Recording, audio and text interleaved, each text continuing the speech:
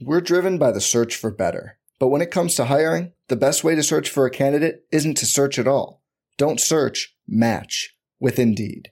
Indeed is your matching and hiring platform with over 350 million global monthly visitors, according to Indeed data, and a matching engine that helps you find quality candidates fast.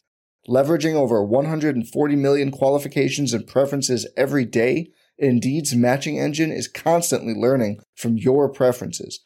Join more than 3.5 million businesses worldwide that use Indeed to hire great talent fast. And listeners of this show will get a $75 sponsored job credit to get your jobs more visibility at Indeed.com/Blue Wire. Just go to Indeed.com/Blue Wire right now and support our show by saying you heard about Indeed on this podcast.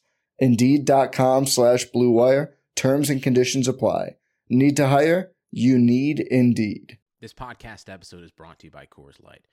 These days, everything is go, go, go. It's nonstop hustle all the time. Work, friends, family, expect you to be on 24/7.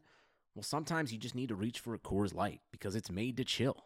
Coors Light is cold lagered, cold filtered, and cold packaged. It's as crisp and refreshing as the Colorado Rockies. It is literally made to chill. Coors Light is the one I choose when I need to unwind. So when you want to hit reset, reach for the beer that's made to chill. Get Coors Light in the new look delivered straight to your door with Drizzly or Instacart. Celebrate responsibly. Coors Brewing Company, Golden, Colorado. Arteta! What a strike! What a screamer! Zola! And a fantastic goal! Arsenal back in it! And here's Limpar, lines it up, finds the net. Arsenal in front. Arsenal fans left in mass confusion as they feel emotion they can only describe as not sad. This is the Arsenal Vision post-match podcast. My name is Elliot Smith. You can block me on Twitter at Yankee Gunner. And we are talking about a victory. That's right. It's the thing where the Arsenal score more goals than the opposition. We'll try to dive into the specifics of how that works in a moment. We're back with content. We had a pre-match show on YouTube that is still up. You can watch it. It is video content. Tasty. There's some Patreon stuff out there. Clive's full-throated defense of the manager in the wake of Dave savaging him, and we cut Dave adrift from the podcast forever. All that good stuff. There's I did a little solo pod on there, which it says here is the least desired content in the history of the Arsenal Vision podcast. It's okay. It's all good. We've got a win to discuss, and that's what's really important. We are doing this live. So if you are listening live right now, you are hearing the podcast as it is being recorded. However, if you are not listening live, you are currently hearing the podcast. So really, it's all the same. And here doing the podcast is Tim. You can find him on Twitter at Stoberto. Hello, Tim. Hello there. Hello there, indeed. And Clive. Clive is back after his absence was hotly missed and complained about. Clive is on Twitter at ClivePAFC. Hello, Clive. Hello. Yes, your equanimity, your insight, and certainly your maybe slightly more upbeat spin on things. Your sanguinity, is that sanguinity? What is it, Tim? Sanguinity? Sanguineness? Sanguine. I don't know actually. So let's go with sanguineness. If it doesn't exist, it does now. You know what? Let's go with me and Tim are going to sort you out. Let's go with that. Okay. I want to be sorted out. So that we have to dive in right away with, I think, maybe arguably the most important point of the whole night at the Emirates. You guys were both at the Emirates, so you can really talk about this with great detail. Tim, I think there's a lot. We could talk about the strikers. We could talk about the formation, how it worked, the way we defended early, the way we came back into the game. But I think what we have to talk about is the Emirates Stadium attempting a light show in broad daylight. What's that all about? Yeah, it didn't quite work, and to be honest, it didn't really cross my mind either beforehand. Like, I think maybe because the last time we had like a midweek home game would have been the last round of the Europa League, and it was probably it probably was actually dark at 8:00 then. So yeah, it didn't occur to me until it was going on, and I kind of thought, yeah, this hasn't really worked, but never mind. There was a really nice kind of display with the biodegradable bags and all of that. Were they biodegradable? I saw a tweet going around saying we're destroying the environment. Yeah. No, they're. I'm assured they're biodegradable. And I took about 6 of them home because I'm like that. You're going to put lunch meat in there? And I'm just going to set fire to them all. No, and they really doubled up to kind of cover some of the empty seats as well. So that was great. Oh, were there quite a few of those? Yeah. Oh, that's a shame. Yeah, there were actually. It was so. Some of the logistics around this, like as a season ticket holder, you get a certain amount of cup credits a season, and this means we've exceeded our cup credits. So there's an opt-out for season ticket holders. Otherwise, it just gets added to next season's price. So I'm guessing some season ticket holders decided to opt out and they just weren't bought. But there were quite a few empty seats, it must be said. Yeah, well, that's a shame. But you know what? The people who were there were treated to quite the spectacle. And Clive, I think in the pre-match show, Scott and I talked about the lineup and its sort of conservative nature. And that the problem for me has been when we played a back three, it's not that we can't attack effectively. It's that midfield two, and in this case it was Guendouzi and Xhaka, have sat deeper. And when it was Guendouzi El Neni against Palace, for example, Ozil had to drop really deep. Aubameyang and Lacazette got cut adrift. And as a result, there wasn't a lot of coherence or cohesion between the departments. The defense and the midfield were kind of cut adrift from the attack. You're really only attacking with 3 when you line up that way. And obviously the wingbacks can make 4 and 5 when they're able to get forward. But the big normalizer, the big equalizer is if you press and if you put everybody in the opposition half and you really contest on their side of the pitch. Early in the game, we weren't able to really do that. And, you know, the beginning of the game was sort of reminiscent of what we've seen lately for me, which is just a team of players sort of trying to figure out what the plan's going to be, having changed it so much from game to game. So for you, at the beginning of the match, what were some of the things that weren't working or going wrong that led to us kind of being on the back foot and being under pressure early? I don't think it was systemic. I think your views on the back three I think are all they're slightly wrong in my opinion. I think I just want to get this straight. Am I wrong about something? There's a 500th time for everything. With a back three, it's a formation that's based on your position on the pitch. So you're not all wrong, Elliot, because you're right. It works better when you positionally are more aggressive, right? So when you're positionally on the pitch more conservative, then your players are in the wrong area of the pitch to take the advantage of your positioning in wide areas. As a starting position, for example, if you push those people up, suddenly you're not really attacking with 3, you're attacking with 5, right? So you put the onus on people on the outsides to really be quite athletic, to really do 2 jobs. So that's the real trick of it. Your wing backs are your temperature gauge of where the formation is, but really your back 3 and where they stand and how they want to play and how aggressive they are to push up the pitch, to push the whole unit up the pitch to reduce our offensive distances. That's when it works. And I think at the start of the game, we just played. I think sometimes with the back 3, if teams give you those passing lanes to play, you get this false sense of security as you pass along your centre backs. And I think at the start of the game, I just felt we just started. And I felt that Valencia came out and imposed themselves on us. And regardless of what formation, they came to play, they came to score. I think they came to chin us. Bang, let's do something early. And they were also quite tall, quite physical, and there were a lot of centre-backs on the pitch, which, you know, I looked down from the stand and we look small, we look short, we look underpowered. And I'm thinking, wow, you know, we're in a bit of trouble here if we get a set piece.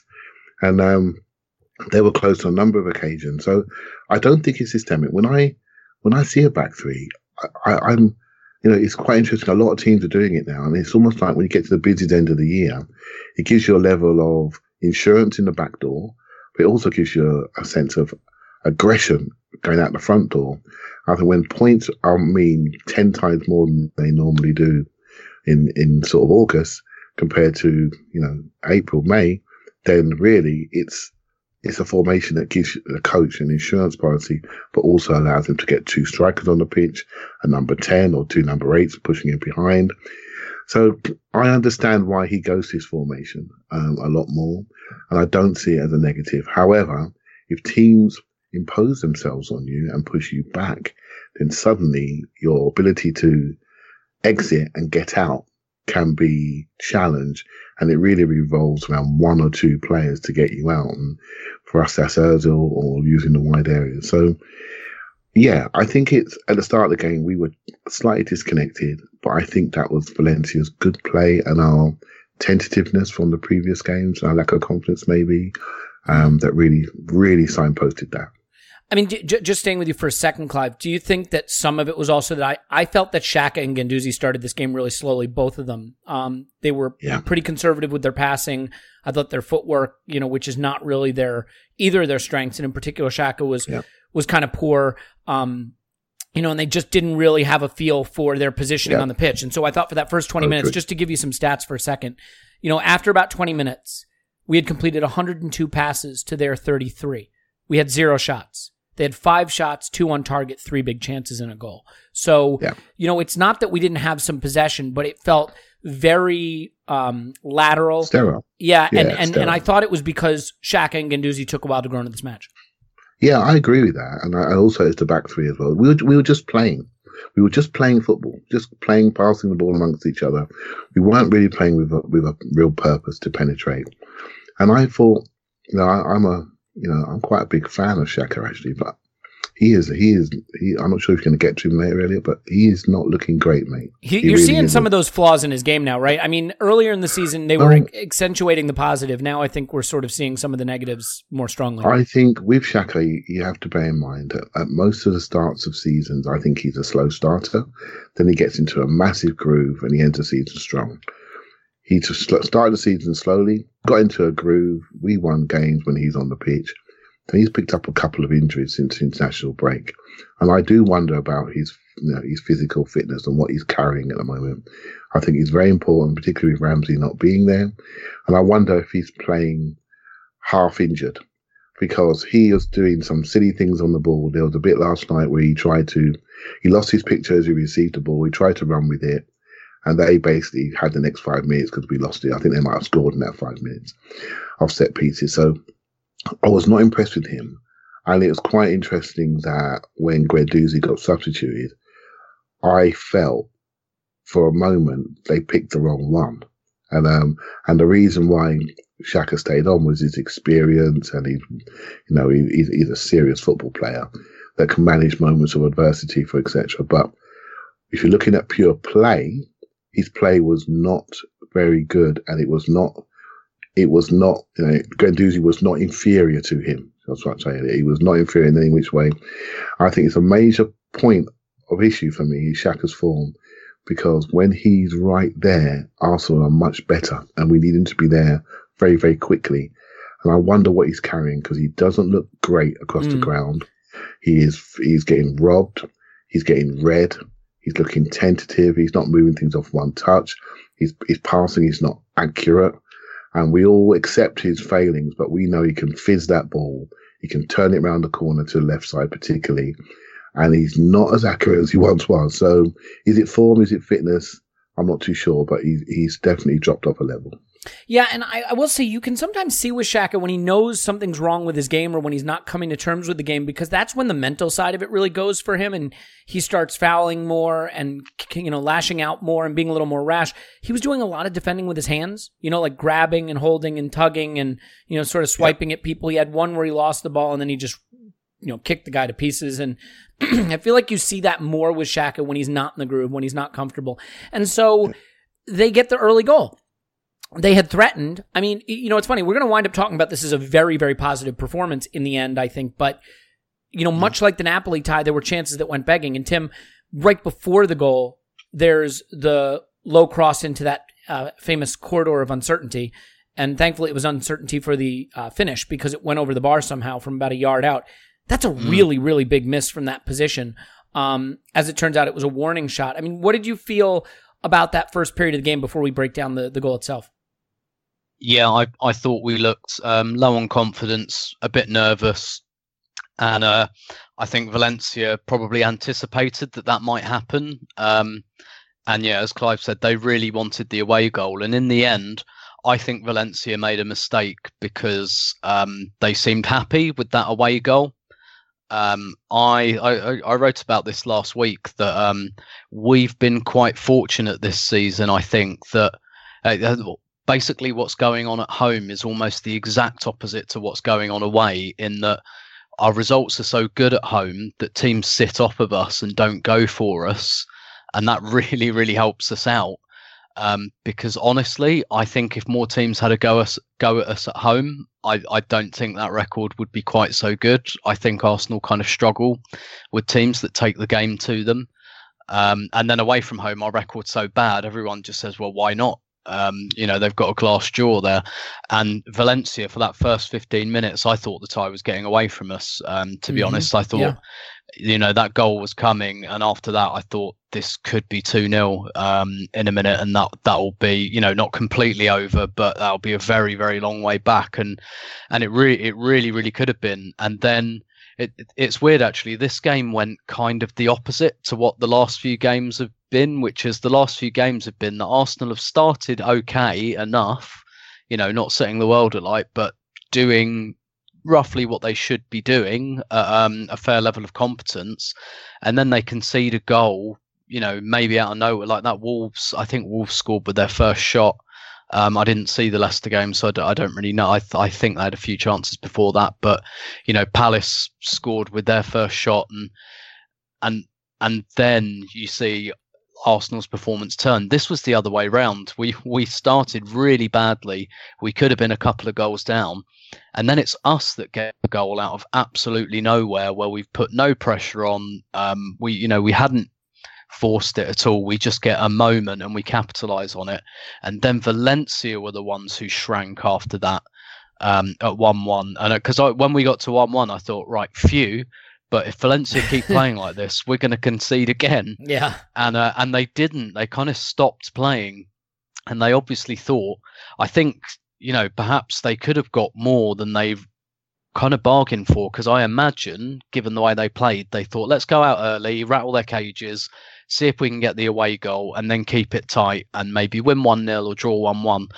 I think they could have got more out of this if they'd tried. But once it went to 1-1, they kind of stopped and they tried to shut up shop. And I'm glad they did. I really don't think that was the right thing for them to do. So I thought it was a really bad start. It was really ominous. And the first goal, completely expected. It was really coming, and I thought, oh god, this might be 2-0 in a minute. And when your confidence is already low and the crowd gets on your back, because the crowd were getting on backs quite early. I mean, that's the Emirates crowd, that's what they do nowadays. And hey, sometimes podcasters do it too, just and it got very touchy very quickly. Because people enjoy, that's what a lot of people go for. Frankly, they enjoy that side of it, and I thought, oh god, this could go really wrong. And I just had images in my head of being like 3-0 down after half an hour and people walking out and all of that. And I think it's too late in the season to say it's a season turner, but that equaliser, I think, was a hugely significant kind of turning point in this little mini run. Yeah, it's funny because I did a little tiny quick podcast for Patreon, and I mentioned you in it, all good things, saying that you would have been impressed with this because one of your big complaints recently has been that when Arsenal get punched in the mouth, when the game turns against us, we've folded. Yep. And this really was the opposite. Let's just talk about the goal we conceded real quick, Tim, though. You watch a goal like that and you're like, could we do this better? Could we do that better? I mean, Xhaka gives the ball away for the corner, kind of needlessly. Yeah. Then he's caught flat-footed. Now, I'm not sure, how do you say, Diakabe? Is that right? I mean, I'm not sure he can win that leap, frankly. What I kind of want to ask you about, though, is Cech. If Leno's in goal, do you think he gets to either the first ball or the second ball? And do you have any questions about the decision to go with Cech here? I mean, it all comes down to this. I don't see the point in the sentimentality. He is going back to Chelsea at the end of the season. He's going to retire a Chelsea hero. I mean, no matter how warmly we'll think of him, and he is really a class guy, no debating it. Are we leaning too much into sentimentality and at a time when maybe that needs to be put aside? I'm glad you asked this, actually, because I kind of thinking about it a bit last night. So first on the goal, no, I don't think it's particularly the first ball. I think it's a really, really good delivery. It's really deep, it's really high, and it drops at the last second. It's really difficult to defend, and I think, you know, 2 Bernd Lenos on a ladder wouldn't have got to it. And I mean, Cech, that's not exactly a weakness for Cech. You know, coming out and claiming crosses, and then it's it goes more back just the across speed or goal lack of speed getting across the goal. Yeah. No, I think the height on it was too much. But as to the kind of sentimentality point, I changed my view a little bit on this last night, I have to say, because I've always been kind of all right with the idea of playing Cech. Like, you know, gun to my head, I'd prefer to play Leno, but it hasn't bothered me that much because I still don't think Cech's a bad goalkeeper. I think he's a good goalkeeper, and I think in big games, particularly when you've got like a fairly rocky defence like ours, I don't mind Cech being there. I think Leno is the superior option at this stage, but I've never thought it's so clearly superior that, like, I was angry about David Ospina starting over Szczesny in Fabianski starting over Szczesny in a cup final, even though I didn't think Fabianski was a bad goalkeeper, and I was quite angry about Ospina starting over Szczesny in 2017, and you know, as to that. But I sympathise with the managers on this, right? Because I think it's, you know, having the cup goalkeeper and all that, because it's all very well saying, yeah, but you can't be sentimental for a final, just drop them. But if you're a manager and you go back on your word like that, that has long-term consequences. So in the short term, yes. Yeah. Maybe it's the right thing to do, but you break a promise to a player you've made a promise to, and all of the team sees that, then that does have long-term consequences for you, and that has to be weighed up. And I thought it was really interesting that Petr Cech tweeted last night, quite a beggy tweet, where I don't know if you saw it, but he was like, "I'm one step closer to realizing my dream of going out of my career with the trophy, playing a second-tier cup final in Baku with my second favorite team." Yeah, okay. And it was very, like, I thought that was very pointed in that he doesn't quite feel secure that if we get to the final, it's definitely going to happen. That he's almost like putting his bid in. The reason I changed my mind a little bit last night is because on the ball, it's the distribution thing. Basically, every single time Cech gets the ball, we give it up. And even with his throwing, like, he was throwing the ball really poorly as well, not just kicking it really poorly. And I haven't looked up his completion rate, but every single time he got it, whether it was out of hands or on the floor, we were losing it. It was just coming straight back at us. And that's what I worry about more than he completed 3 of 17 passes for 17% success. Yeah. I mean, that's a problem. I think that's a problem, and I think there's a part of me now that just says, do you know what? Give him the Burnley game as his career, you know, his kind of career swan song. And I'm sure that's not what he wants, and I'm sure that's a difficult decision. But, you know, if we end up in the final, Frankfurt are a really kind of high pressing kind of, you know, a team who really goes for turnovers. And if we keep pumping that ball into Kante, if he keeps pumping the ball to Kante so he can give it to Hazard, you know, if we there and we play Chelsea, you know, it's going to be Frankfurt, but that's okay. We're just going to be under pressure again and again. And I would, you know, if we go through, I want to see Leno in the final, and I didn't. I say I didn't. That would have been my preference before, but I was relaxed about it. But now I'm a bit more like, no, I want to see Leno in there if we're in the final. In a game where we had a lot of possession and Valencia weren't pressing particularly high up the pitch, not only did he only complete 3 of 17 passes, but he played 1 short. And it does look to me like he's been told at this point, you know what, Petr, you're not great with the ball at your feet. You can go long every time. Because he does. He goes long every time, even when there's time, and even when he has a man to go short to, he doesn't do it. And I think, to be fair to Emery, he said to Cech, you know what? Play your game, which is good. Yeah. But and you know what? Leno goes long enough, but Leno I've said this before. He's very calculated about when he goes long, and because he's good on the ball, like he's okay at inviting the pressure and then going over the top of the press and go like he's just very tuned in to this kind of. So even when he goes long, it's kind of because a bit of pressure has been invited, and he's like, right, they've all pressed up. Now I'm going to go over them. And look, sometimes he just looks around and thinks, right, there's nothing on. So, but crucially, he doesn't lamp the ball out of play, and Cech does that quite a lot. Like we concede a lot, like pretty much the best you can hope for from any kind of Cech kick is that we concede a throw in, and that's just not really good enough. I mean, if you go and you look at another game where we had a lot of possession, for example, like the Newcastle game at home, and I'm just picking one at random where, you know, we had a decent amount of possession because we had a lot of possession in this game as well. You know, Leno completed 13 short passes.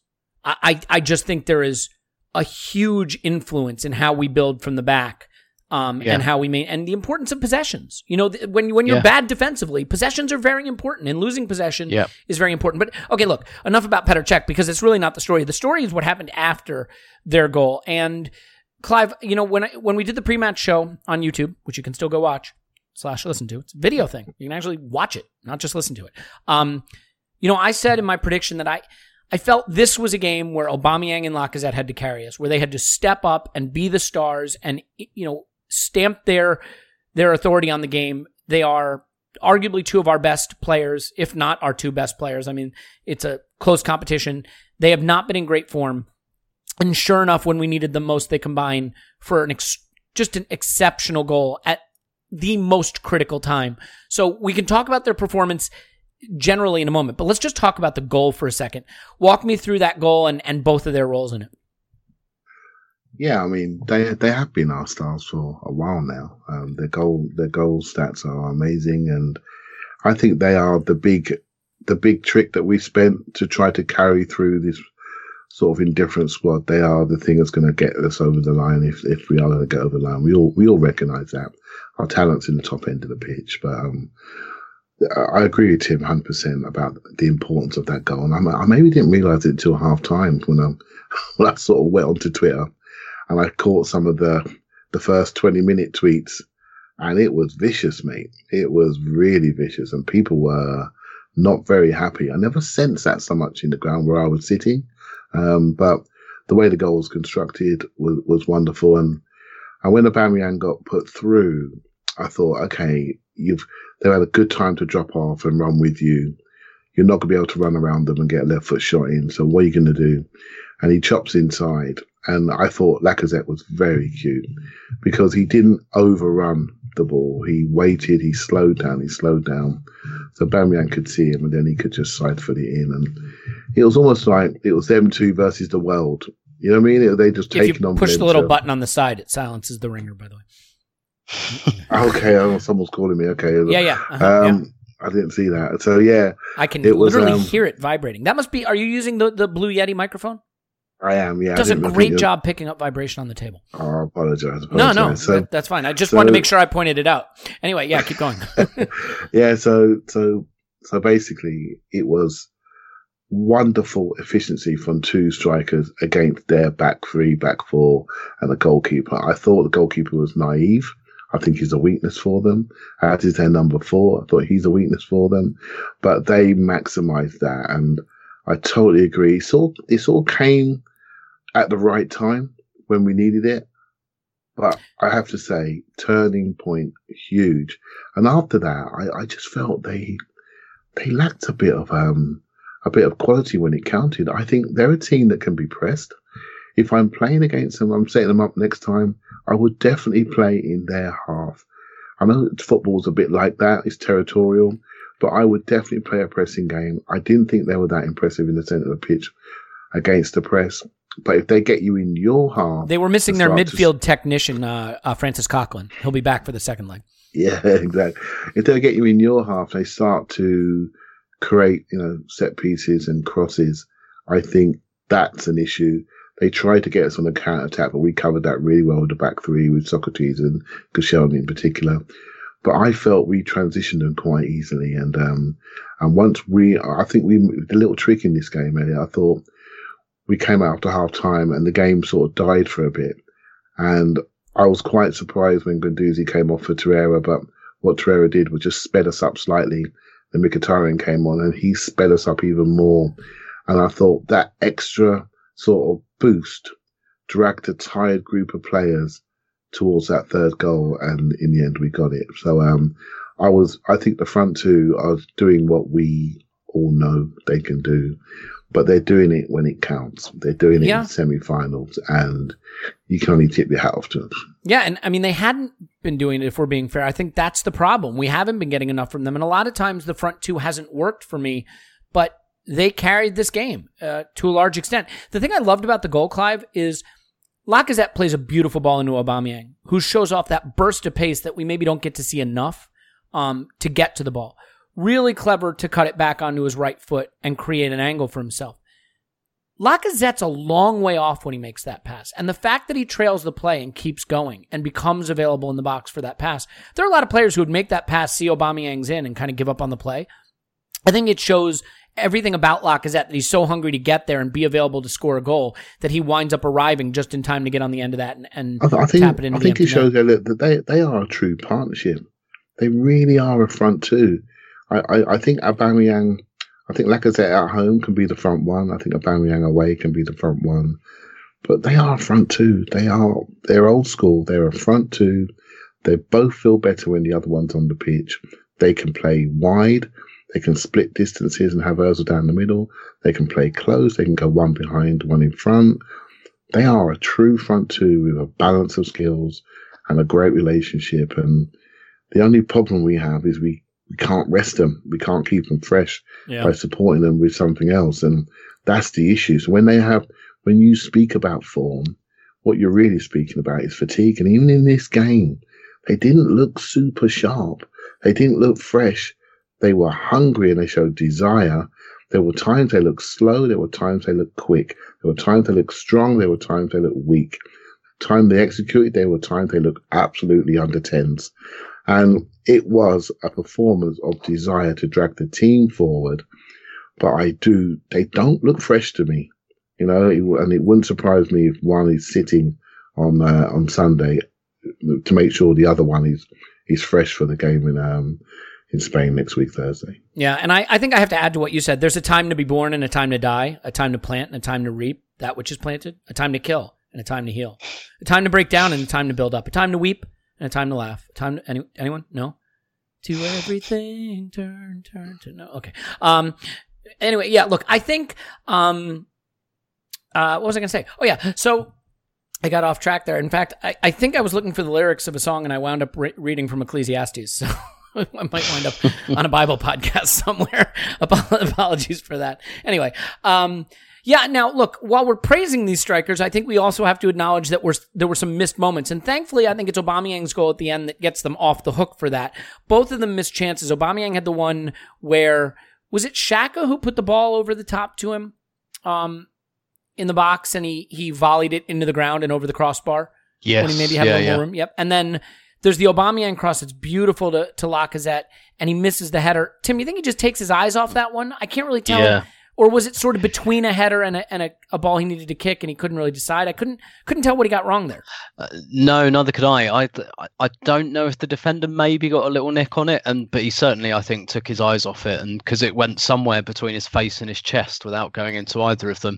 I thought actually Lacazette had a really Aubameyang game, which was I felt like Aubameyang had quite a Lacazette game as well. I felt like I had to check whether they were just like swap shirts or something, because Lacazette, I don't think, did an awful lot other than score 2 goals and miss 2 really presentable chances. Yeah, I totally agree. Whereas I think Aubameyang was kind of everywhere, which is really weird because it's almost always completely the other way round. Mm-hmm. I just found that really interesting. Even in like Lacazette's first goal, it's kind of, Lacazette starts and finishes the move really, really well, and then you've got like the real like perspiration and the and everything and the desire from Aubameyang to set it up. It was very weird how they kind of just like went into each other. Mate, a bit like how like dogs start to look like their owners. You know, it's kind of maybe they spend That is so a much time massive together. insult to my dog, but okay. Fine. and like, you know, maybe they just spend so much time together, and like this is the footballing equivalent of finishing each other's sentences or not finishing each other's chances, as the case may be. Yeah, maybe Lacazette just wanted to take a little heat off Aubameyang for missing. The second miss that Lacazette had, or the grouping of misses, I actually think that one he takes less blame for, because he gives the keeper the eyes really well and gets him to go down and then goes near post. But he maybe goes for power more than placement and kicks it right into the keeper's foot. But I think he's unlucky. I think he makes the right decision there. And then the rebound of that is just a scramble, and he can't push it past the body. So the first one, the missed header, actually, I think he misjudges. That I think is more of an error than that second one, where I think he does well to give the keeper the eyes, get him to go down, and it's just unfortunate.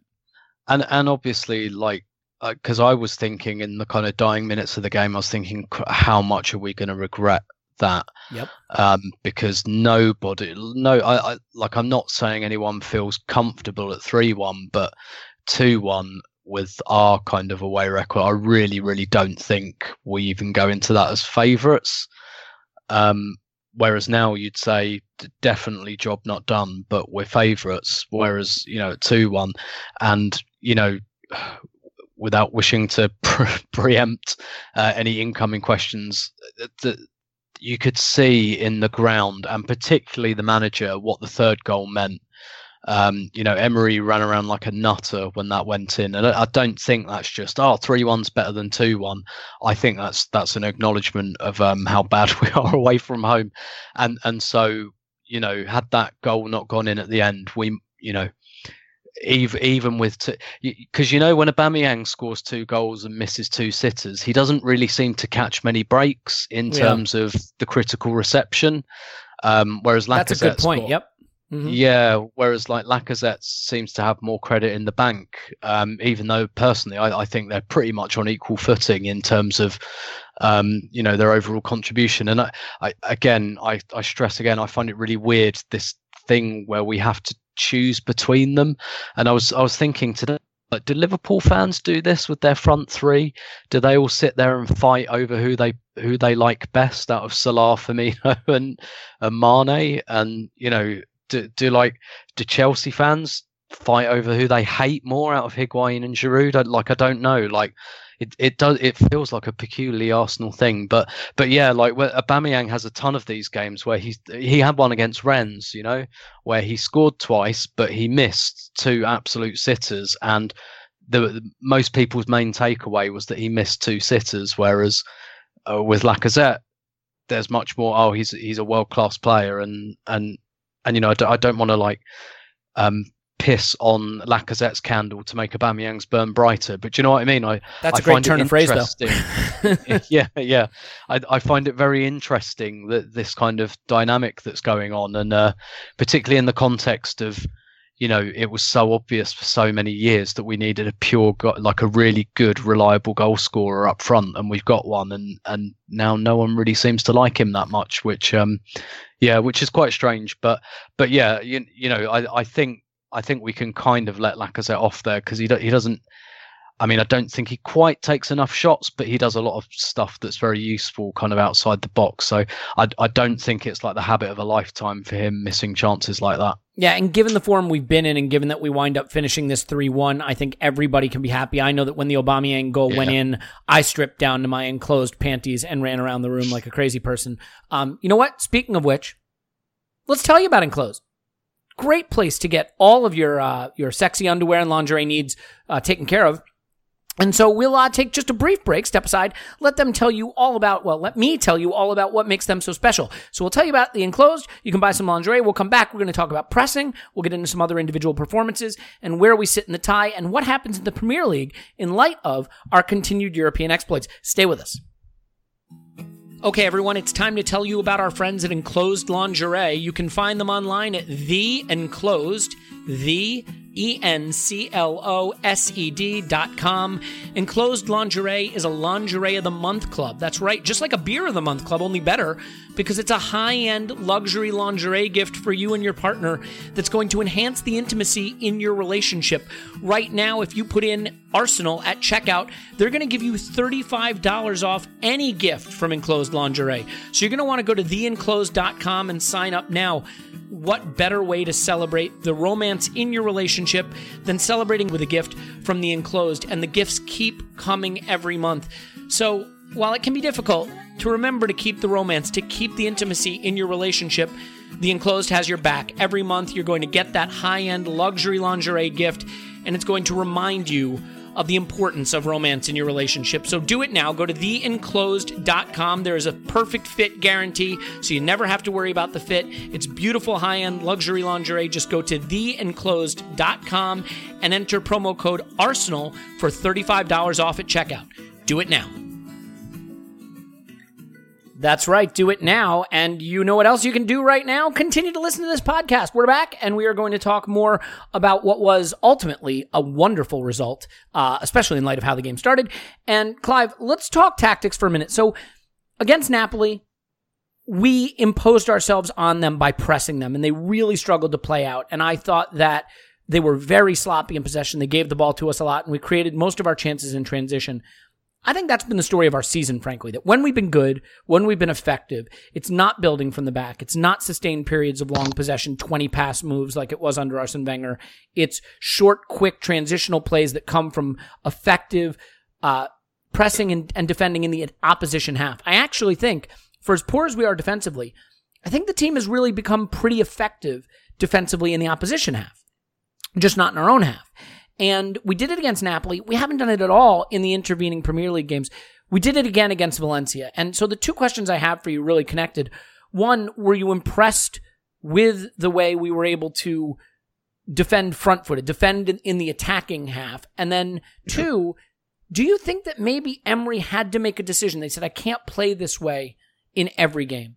We're going to play this way in Europe, and we're going to be a little more possession-oriented or sit a little deeper in the Premier League. And because we haven't seen this. We have not seen this aggressive pressing in the Premier League, but it worked a treat on Thursday.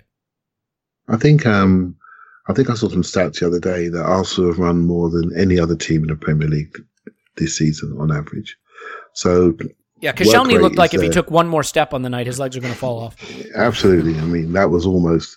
We needed calling the RSPCA for that one, right? He was really looking. Put him down. It wasn't good. He wasn't great. But what a hero. That's a separate topic, right? But I have to say, we are putting the work in. But no, we have this impression that everyone presses all of the time. They don't. They press for periods when they need to take charge of the game. Football's becoming so organised now, so structured. People understand your moves. The only time to get you is when you have the ball. That's the time when you are open and in transition. And those players that can rob you of the ball and go 2-3 quick passes into the spaces that you give them are becoming incredibly valuable.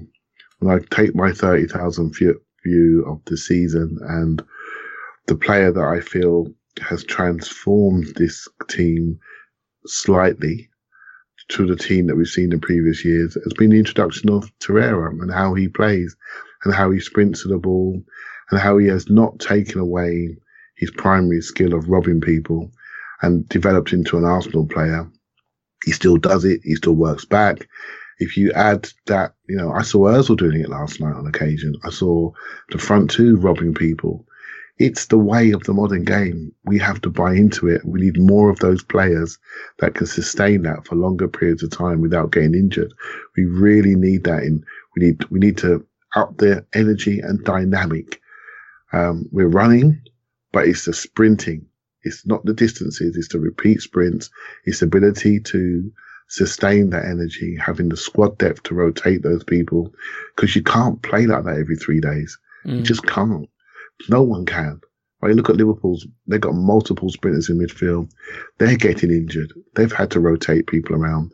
They've got 6 to play in those 3. And they move them around. They've probably got 8 to play in that 3 position, actually, those 3 midfielders. And they rotate them. Naby Keita's just come back and now he's got injured, but look how long it took him to arrive. Jordan Henderson's been in and out. Fabinho didn't start the season. James Milner comes in. Wijnaldum comes in. Sometimes they bring Shaqiri in there. They bring Lallana in there. And they've got Oxlade-Chamberlain to come in. And they're all sprinters, athletic, get to the ball quickly, close down, press. But they can't do it for the whole game. They can't do it every single 3 days. And so that's where the game is going. We need to think about that a lot more when we talk about player types that we buy. We can't be thinking about our players on the ball anymore, because all they do is they drop in and say, they look at our two strikers, say they're great strikers on the transition. Don't give them space. Don't let them bring the ball up to them two strikers and play them in. Don't let Lacazette get back to goal in the box where he can lay it off or shoot, shift and shoot. But what we might do, we might give them the outsides. We might give them the area outside the area and say, go on then, cross it into this area because we'll boss them in here because they're not very good in the air. We haven't got that option. And so we need to think about that. And when we're thinking about our next purchases, for example, so this is where the game is. Organization is optimal in most top level teams. Athleticism is optimal in most top level teams. The only time they can be caught is when they have the ball and they take away their passing lanes and pictures. City do it, Liverpool do it, all the top teams do it. We've done it this year. We started the process. I think we need to build upon it to make sure we are an on-the-ball team, but also equally as efficient off the ball, playing the right areas of the pitch, and then we'll progress and be a lot more consistent home and away in the league. Yeah, I think that's well said. For me, I think when I look at our home game against Napoli and our home game against Valencia, I just think the single biggest sort of like easy answer, if I just want to use, my brain power, so not your brain power where you can think of things at multiple layers and have various conclusions that all connect to each other coherently. I just want one simple thing that I can hang my hat on that's punchy and easy to understand. And for me, it's just where Guendouzi and Xhaka play. It's just their positioning. It's just being 5-10 yards further up the pitch. It's being in the face of the Valencia players and meeting them and contesting them 5-10 yards further back in their half of the pitch. And I think if you look at, these influence maps, like if you go to the StatZone app, you can select influence and you can see where players, where players influence the match most, where their stats were accumulated. So I guess it's passing, it's tackling, things like that. Yeah, it's sort of like average position in some form, isn't it? Yeah. You can look at a game in the league where we picked a back three and didn't succeed, like the Palace game, the first half of the Palace game where we were really, really poor in the back three. And you can see Guendouzi and El Neni and they're like 5 yards inside their half. And then you look at the Valencia game or the Napoli game and the midfield two are 5-10 yards in the opposition half. And I think that makes all the difference for how this formation sets up. Tim, why don't we expand a little on Xhaka and Guendouzi's contribution? I thought that Xhaka was kind of weirdly bad Xhaka in a lot of periods of this game. And Guendouzi came in for a lot of criticism. He was tied for second on the team in ball recoveries. He misplaced 2 passes. Now, admittedly, early in the game, I thought him and Xhaka, they didn't have their positioning right, and they were very conservative with their passing. But I thought as the game grew on, especially Guendouzi, he was getting in the way of passing lanes well. He was intercepting things. Xhaka, on the other hand, the problem I had with him principally is that I thought you saw the flat-footedness was a problem time and time again. I'm not sure they make the best pairing. It feels like what we're crying out for is one guy in midfield who was very mobile and athletic, and I think Torreira coming in was meant to add some of that and did add some of that. But, overall, how do you evaluate what they did and sort of their positioning throughout the match? Yeah, I mean, I thought they both started terribly. I thought Xhaka's first 15 minutes were nightmarish, really, and in a way, like, he was getting things wrong he doesn't usually get wrong. Like, for all his flaws, his passing's usually, his touch is usually decent, and is so long as it's on his left foot. And his passing's pretty punchy, and those things were really off, and he was getting caught on the ball. And I'm not sure how press resistant Xhaka is, and that can be a problem. But even under not that much pressure, he looked really not very sure of himself. And to Clive's point about whether he's been in and out of the team, hasn't he, with injury. He couldn't play that Palace game, and he played the Watford game but couldn't play against Palace, and wanted to come off against Napoli, and maybe he's not quite there yet. And Guendouzi, I think Guendouzi is just at a stage where I really like Guendouzi, but I think he needs a secure presence next to him, and he doesn't. I think a bit like when you have a really good young centre back and you think you're really good, but you just need like a senior partner next to you. That's what you need, and you're fine. And I kind of think that about Guendouzi, and Guendouzi next to someone who's not really doing it doesn't really work. But then you look at Guendouzi's best game of the season, which in my opinion was away at Manchester City. Who was the second best player that day? It was Torreira. It was Torreira and Guendouzi. So I think, because the thing is as well, Guendouzi he's not like a structure player. And in fact, I wrote about this last week. I think we have too many structure players who just stay in their position, whereas I think Guendouzi is a bit more kind of all over the place, usually in a good way. But that looks much better when the guy next to him is the yin and yang, is the yin in that kind of yin and yang. So when he's got someone who's quite settled and controlled next to him, I think that kind of yapping at ankles stuff that he does is quite good. But when his partner is not quite there, it looks really erratic and really bad. And so once Xhaka came into the game, which he really did, and this is, I guess, one thing I like about Xhaka. I mean, don't get me wrong, I'd rather he didn't have to recover from his own idiocy. But he does. Like, it doesn't seem to. It never seems to faze him. No. When he drops his 2 out of 10s, it doesn't. It really doesn't seem to bother him that much. He does seem to have the kind of capacity to come back from it. And so I think once he got a hold of the game, Guendouzi, I think to many intents and purposes, Guendouzi probably did a lot of the things he was doing. It's just it depends on when that looks good and when it doesn't. And yeah, I'm not convinced that Xhaka and Guendouzi together is a fantastic partnership. I still think Xhaka and Torreira is the best. Without Ramsey, is the best midfield partnership we've got. And it was a very Xhaka game, because you got both Granit Xhakas. You got the 2 out of 10 Granit Xhaka for about 25 minutes, and then you got the kind of 7-8 out of 10 Granit Xhaka thereafter. And Guendouzi kind of mimicked that, I think. But I think I read an interesting tweet from someone yesterday, which I think kind of sums up where we are with Xhaka, which is like, he is important because of the qualities he brings, but maybe Arsenal need to think about whether he should be important and whether those qualities are like completely not replicatable, reproducible, in any other player. One of those, in like any other player. So can we get a player who doesn't have those flaws and just has those qualities, and someone who's perhaps a bit more mobile and who doesn't need like 20 seconds to get the ball precisely onto his left foot? And the thing is about Torreira, one of the things I don't think we've really used properly with Torreira is his passing range. We've used the pressing and the ball recoveries and the tackles, and that's been really good. But he's a really good passer as well, and I don't think we've used like 20% of his passing range yet. And so of the two of them, I'm sure there's a lot going on physically and all of that, but of the two of them, if at the moment, if there's one who starts every single game, I guess I'd rather we depended on Torreira rather than Xhaka. Like, Xhaka in his good games is really good and a really valuable player, but it's very box of chocolates. You don't know what you're going to get. And yeah, it's so in many respects, and look, central midfield is such a key area that this nearly always happens anyway. But our central midfield performance completely told the story of the game, which was it was an absolute tire fire for like 25 minutes, and then after that they got a bit of control.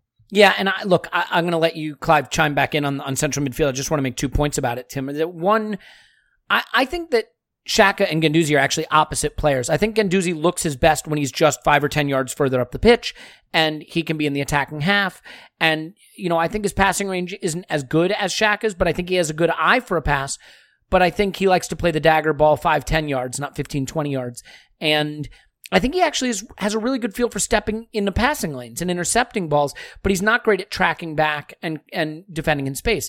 I think Xhaka likes to have the whole game in front of him. I don't think he ever wants to be more than 10 yards from his defenders, or 5 yards from his defenders. Yeah. I think he likes the security of knowing they're right there behind him as that safety net. He can look up and spray those 20-yard balls out to the wingbacks and so on and so forth. So, yeah, I think they're two very different players. But to me, Clive, what the midfield is crying out for is some athleticism. I mean, it is just... Yep. Guendouzi is technically very skillful and I think can grow into a good player. Xhaka has a great left foot. You couldn't ask for two more flat-footed, let's just say not quick players. We don't have physicality or athleticism or pace in midfield. And it's something that's been dwindling and dwindling and dwindling over the years. And I look at this team now and it was basically Aubameyang and Maitland-Niles. And it's why I would love to see Maitland-Niles become our box-to-box midfielder of the future because, the width of the shoulders, the pace that he has, the initial burst, the strength on the ball, the ability to tackle standing up, if you could convert him into that, it would add something that we haven't had for so long. I mean, for you is the problem with that midfield pairing, not that either player is not particularly good, but just that there's no physical advantage there. There's no athleticism. Yeah, you know me. I've been talking about this for years, actually. We lack, I don't like to use this phrase because you mock me, but we lack pace and power in there. And I have never mocked you for pace and power. I've never mocked you for pace and power. Pace and power are important. And, you just need that balance. And I always say that other teams tell you what you haven't got, right? So Leicester played Chowdhury in midfield. They brought him in for that game. What's he got? Pace and power, right? Valencia, Diakate, they normally play him at the back. Stuck him in centre midfield. What's he got? Pace and power, right? They are telling you what your weakness is. Always look at other teams how they set up. They're telling you what you're giving them, right? And I think we lack it. We can all. I saw for the first time last night. I saw the start of the changing of the guard with Xhaka and Guendouzi. I saw it. Guendouzi's been off form, but he's fighting his way back. He's been rested. He's looking a bit better. You can see the sparky player trying long diagonals again, trying the risky passes again. It's there. He's struggling, but it's like a little reminder. I've not gone anywhere. I need a summer holiday, but I'm still here and I still want to play. And I saw Xhaka maybe a bit physically underpowered, maybe a bit injured, but not being so accurate, not so precise, making bad decisions. And I looked and I thought, Torreira's undroppable when he's fit. He brings something that we need in the Premier League. These two here are quite similar. He had El Neni on the top. Three are quite metronomic and one paced. So that's three. You don't need three. One's got to go. One could develop away. And we need to add something else in there. And I thought when Mkhitaryan came in, he carried from deep really well. But we can't trust him. Because the game before I want him thrown in the bin, right? So we can't trust him. He came on looking great, but he can't do that job. He's a 30-year-old on 200k a week. So that's not the future. So we need somebody like, I don't want to mention his name because Arsenal fans don't like him, but I always liked him. But we need somebody like a Naby Keita or an Oxlade-Chamberlain. I love Naby Keita. Give me all of Naby Keita. I wish he wasn't playing well now so we could have it. Yeah, but it's that punchy driver from the centre of the pitch that can go two ways. Or you have somebody like a Chowdhury, somebody taller, Decore, somebody that brings something else. When this team grows up and goes to be a 4-3-3 team, then we can talk about midfield balance.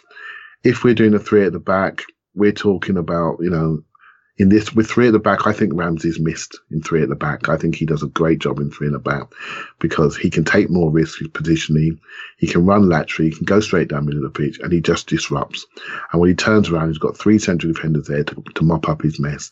And it doesn't matter that he's 10 yards from where he should be because it just doesn't matter because he's already driven three players back with him.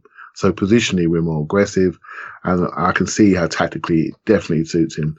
These players, Guendouzi and Xhaka, they want to stroke the ball. They want to feel the ball. They want to have touches. They're not thinking about hurting people. They're thinking about playing. And that's how we started the game. We just played. We didn't really play with intent and direction and directness.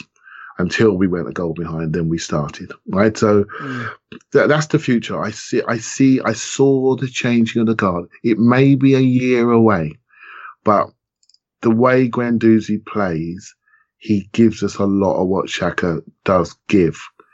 So one's 19, one's 26, 27 on a good contract. You can finish that sentence off about what could happen in a year or so's time potentially, and that's not a problem. That's what we should be doing. We talk about holding on to our failures too long. Sometimes you have somebody who's quite successful, but you've seen his ceiling, and you say, you know what? Now's the time to move. That's him such while a good his value point, is still there. That's such a good point. You Yep. know, someone said to me, I can't remember his name. It might be Emmanuel Lane. He said to me, "We hold on to our successes too long." And I thought he threw a bit more deep. I thought that's a brilliant point.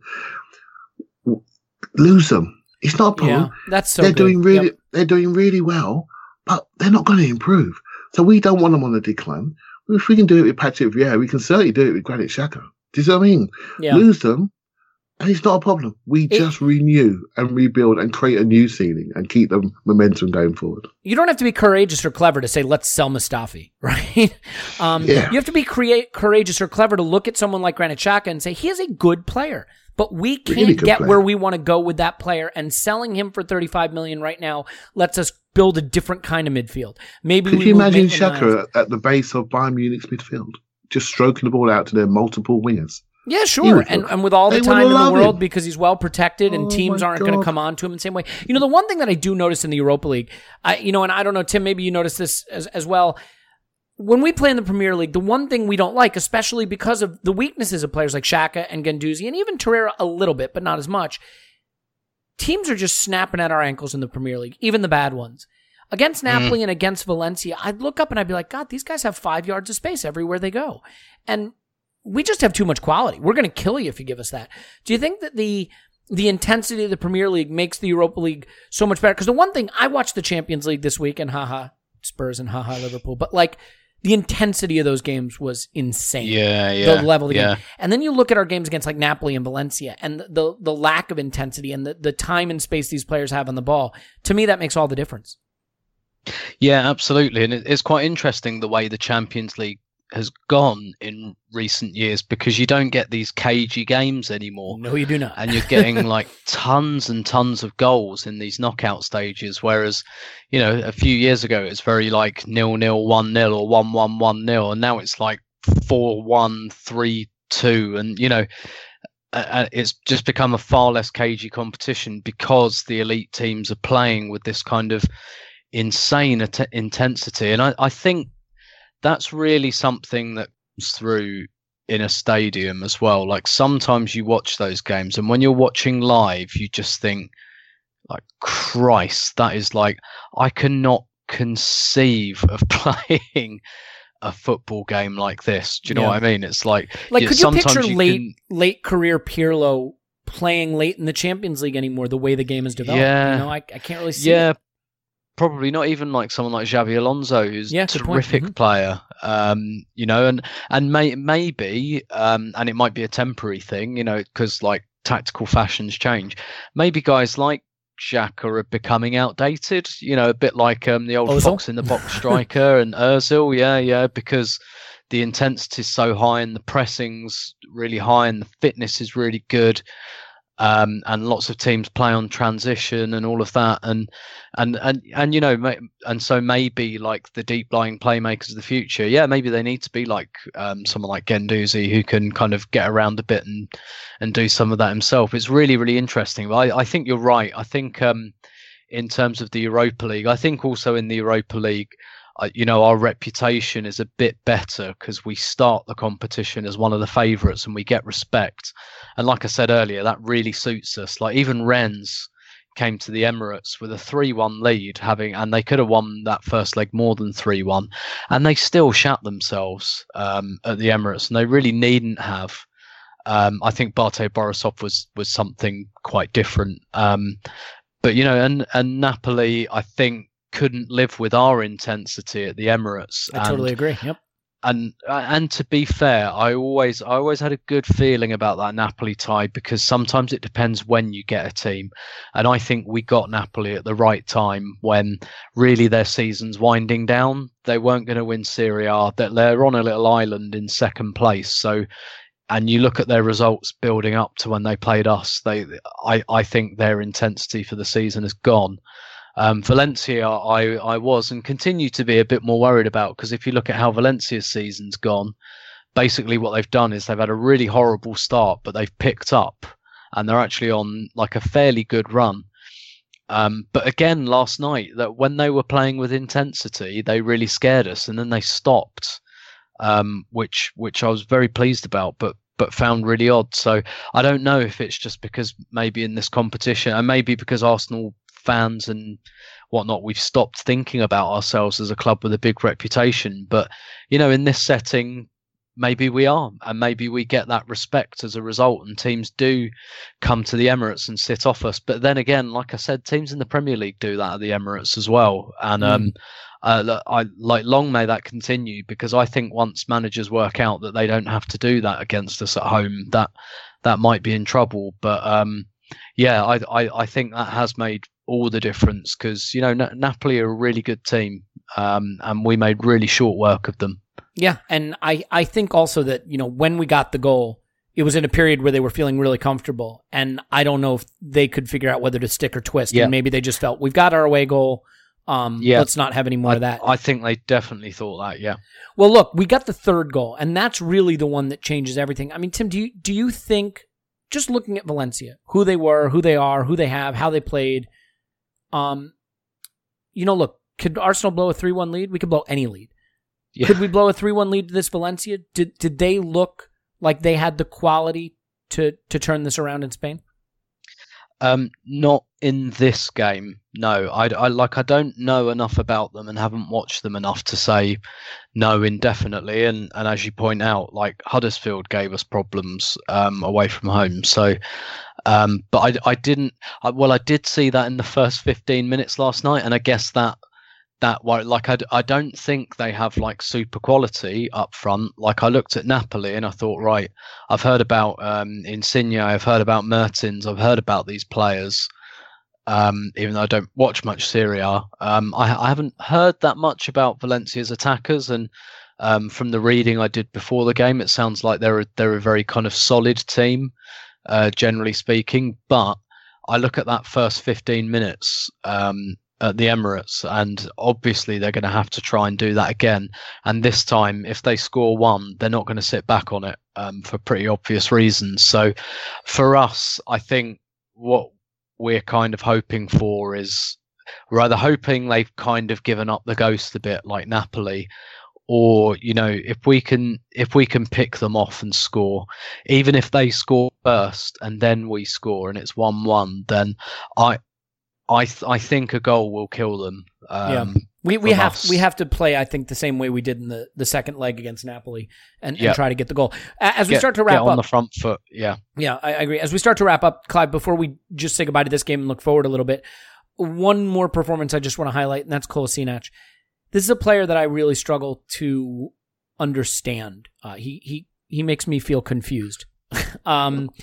He gets up and down the pitch. He overlaps a lot. He makes the hurtful runs. He goes to the places where he can cause problems. He has no composure once he's in those positions. Technically, he's just not a very good footballer. But then, of course, he goes and he makes what's really a lovely cross to pick out Aubameyang for an easy tap-in third goal. So, I mean, you just talked about being willing to part with players who are good but not good enough. We got him on a free. We put him on big wages. We have no one else at the position right now.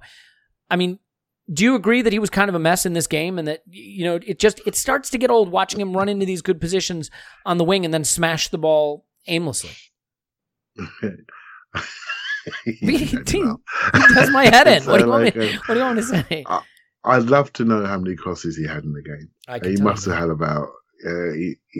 If you're a wing back and you're getting 3 crosses, maybe 4, that's really good. He must be. We're so left-sided biased. He's getting so many touches of the ball as a wing back. I think his output then gets judged based on the amount of opportunities that he has. If you look at the right side, we were far more conservative, and maybe Maitland-Niles had far less crosses, but we're not talking about him. Whereas Kolasinac had six crosses, 1 completed. That was the Aubameyang goal. Yeah, well, completed crosses, right? So there was 1 or 2 that he bombed a couple bit big, went a bit big on them, but others he cut back into the area, and we just weren't there. You know, there was one that rolled just past Mkhitaryan that I'm remembering. Yeah, exactly. So what we're asking him to cross, Ozil passes into the box, he crosses into the box, and what I do like about him, he's got the power cross, he's got the fade, he's got the dink to the back post. I think he's got quite a creative left foot for such a big body, right? He can dink when he's passing down the line. He can dink it. He can flick it over your leg. I do look at the jobs we have to do going forward and the things we have to fix. I don't think we have to fix him just yet. Another year, maybe. I see us playing with a back 3 on occasion, and he is a very good left wing back. Now, we question his ability as a left full back.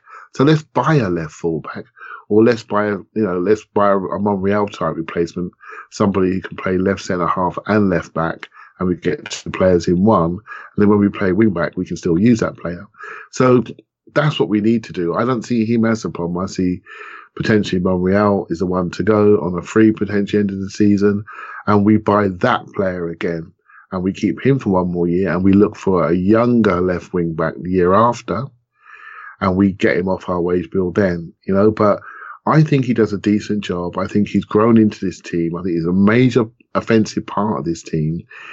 And because we know he can get in, because we know he's so powerful, because we know he's got the ability to find people, we then judge him on that. And I think, yes, on occasion, he messes up, but he's getting in and he's a threat.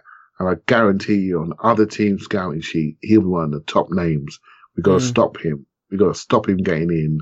A few weeks ago, we were talking about him as our only offensive option, right? And there are so many teams that use that cutback option. I felt we were thick in the box, actually, on occasion. I agree with Tim's point earlier about Lacazette. Two goals, 1 great goal, great thought process. But actually, he was pretty rubbish. He was pretty rubbish in this game. He worked back really well. Rubbish is a bit harsh. He wasn't as good as the headline shown. He worked back, so did Aubameyang. Aubameyang was far better, far more threatening. He was the Ropey on the day. And I felt we were a bit stupid in the box. We need 2-3 lines of people. Well, put it this way, some of those cutbacks, if my mate Aaron Ramsey was playing, there's no Ramsey. Right? So that's the problem. We don't have that guy. We don't have the guy arriving in the box. I mean, if you're going to play for wide positions, right, and you're going to play to get it to Kolasinac or Maitland-Niles and have them either cut it back or cross it, you've got 2 strikers that are going to go to the near post and the far post, and who's making the secondary run? That Ozil doesn't go into those spaces. So what Ozil was doing quite cleverly, he was making the first run. He was collapsing people in and making people follow him. Very selfless, making people follow him so he could play in Aubameyang and Lacazette. This is why I felt Lacazette need to hang back a little bit more and not drive into the box because Ozil's already doing it, right? So the next phase for development for Guendouzi, just to have the desire to push himself another 5 to 10 yards further forward for either the set on the edge of the area or the side foot just beyond the penalty box. It's only 5 to 10 yards max.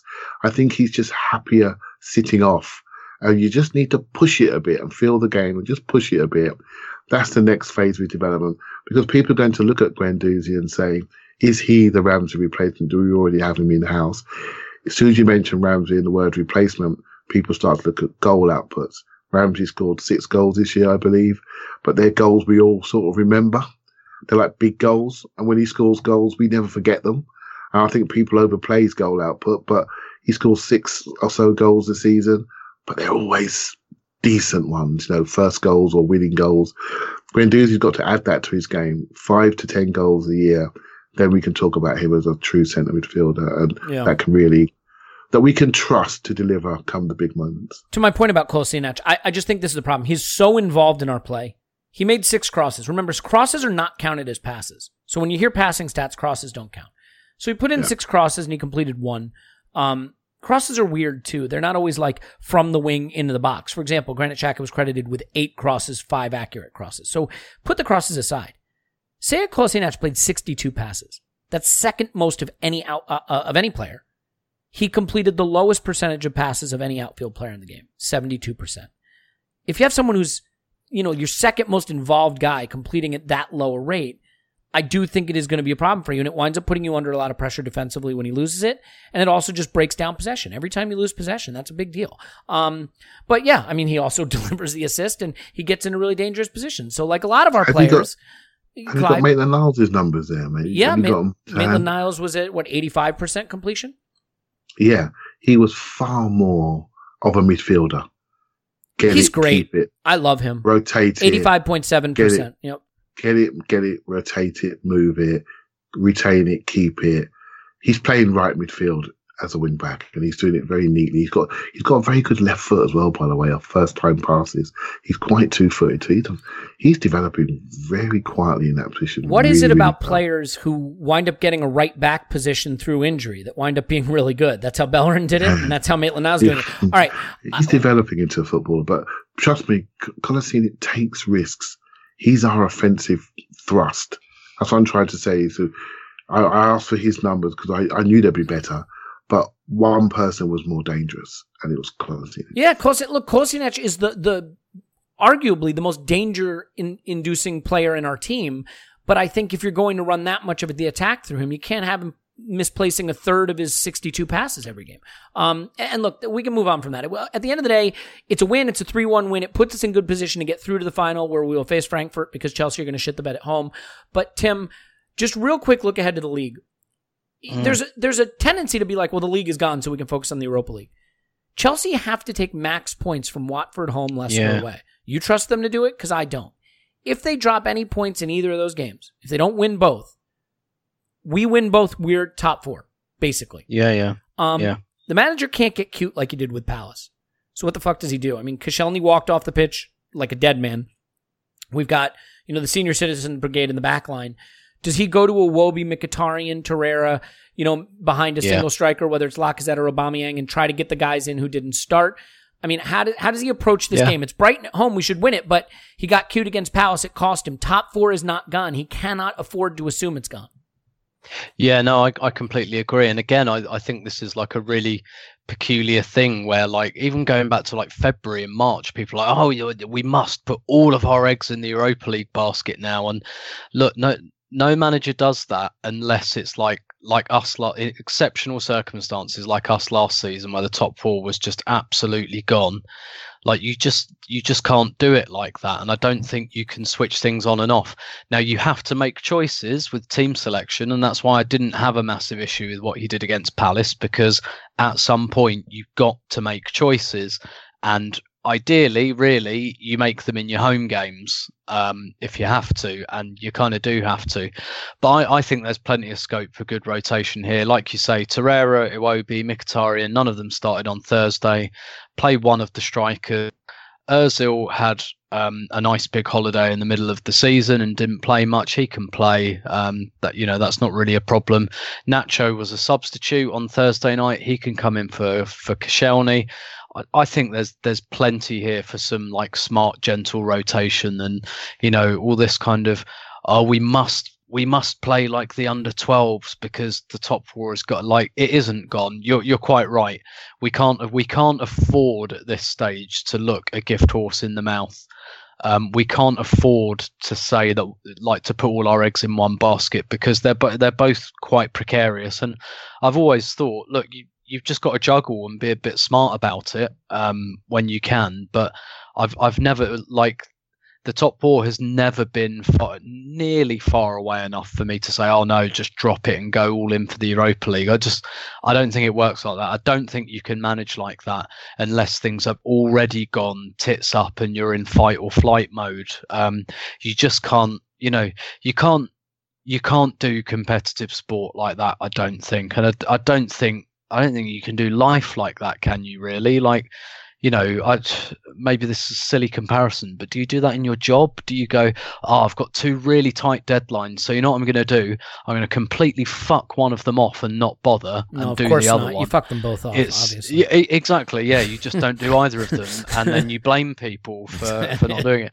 No, but do you know what I mean? Sometimes in life, in work, in sport, sometimes, things are tough, and you've got to do, like, you've got to multitask a little bit. But yeah, it's quite defeatist, I think, this kind of, we lost the game, we must drop the top 4 now. Like, no, fuck that. We've got 2 games that we are perfectly capable of winning, and Chelsea have got 2 games where they could very conceivably drop points. So of course we've got to go for that. And you know what? There's only a maximum of 4 games left now.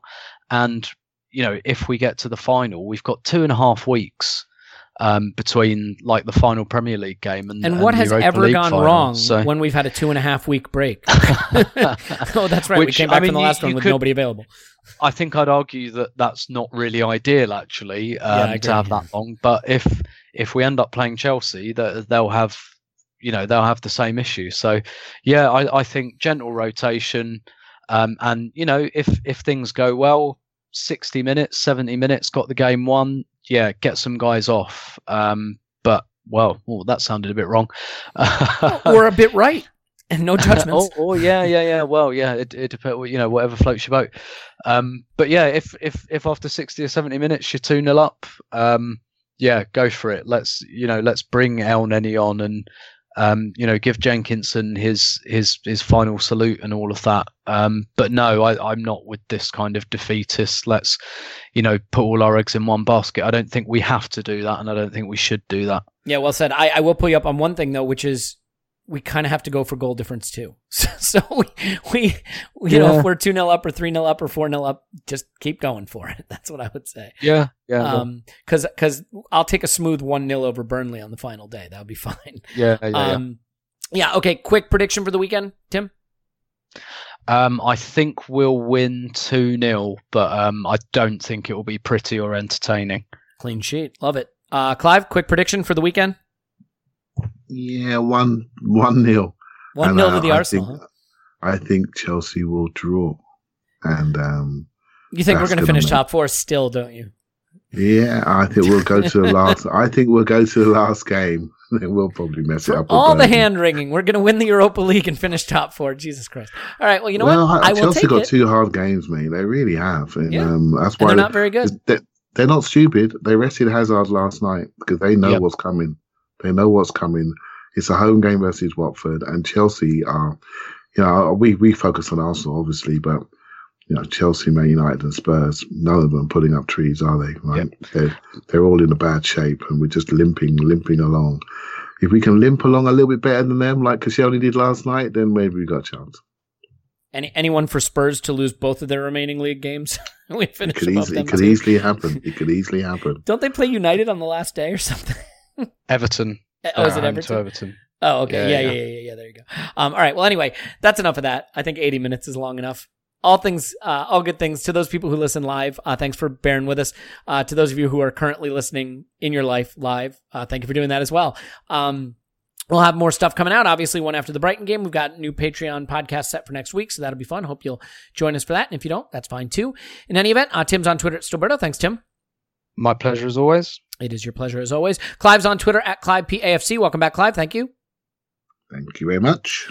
My name's Elliot Smith. You can block me on Twitter, Yankee Gunner. Give us a 5-star review. Write nasty things about Paul. Absolutely do it. I can't encourage you to do that strongly enough. But we love you. We appreciate you for being here through the thick and thin. This was thick. Thankfully, we like it when it's thick. Leave that alone. But more good Arsenal stuff to come. Be very interesting to see what happens at the weekend. So, love you. Talk to you soon, and we will talk to you after Arsenal 10, Brighton 0.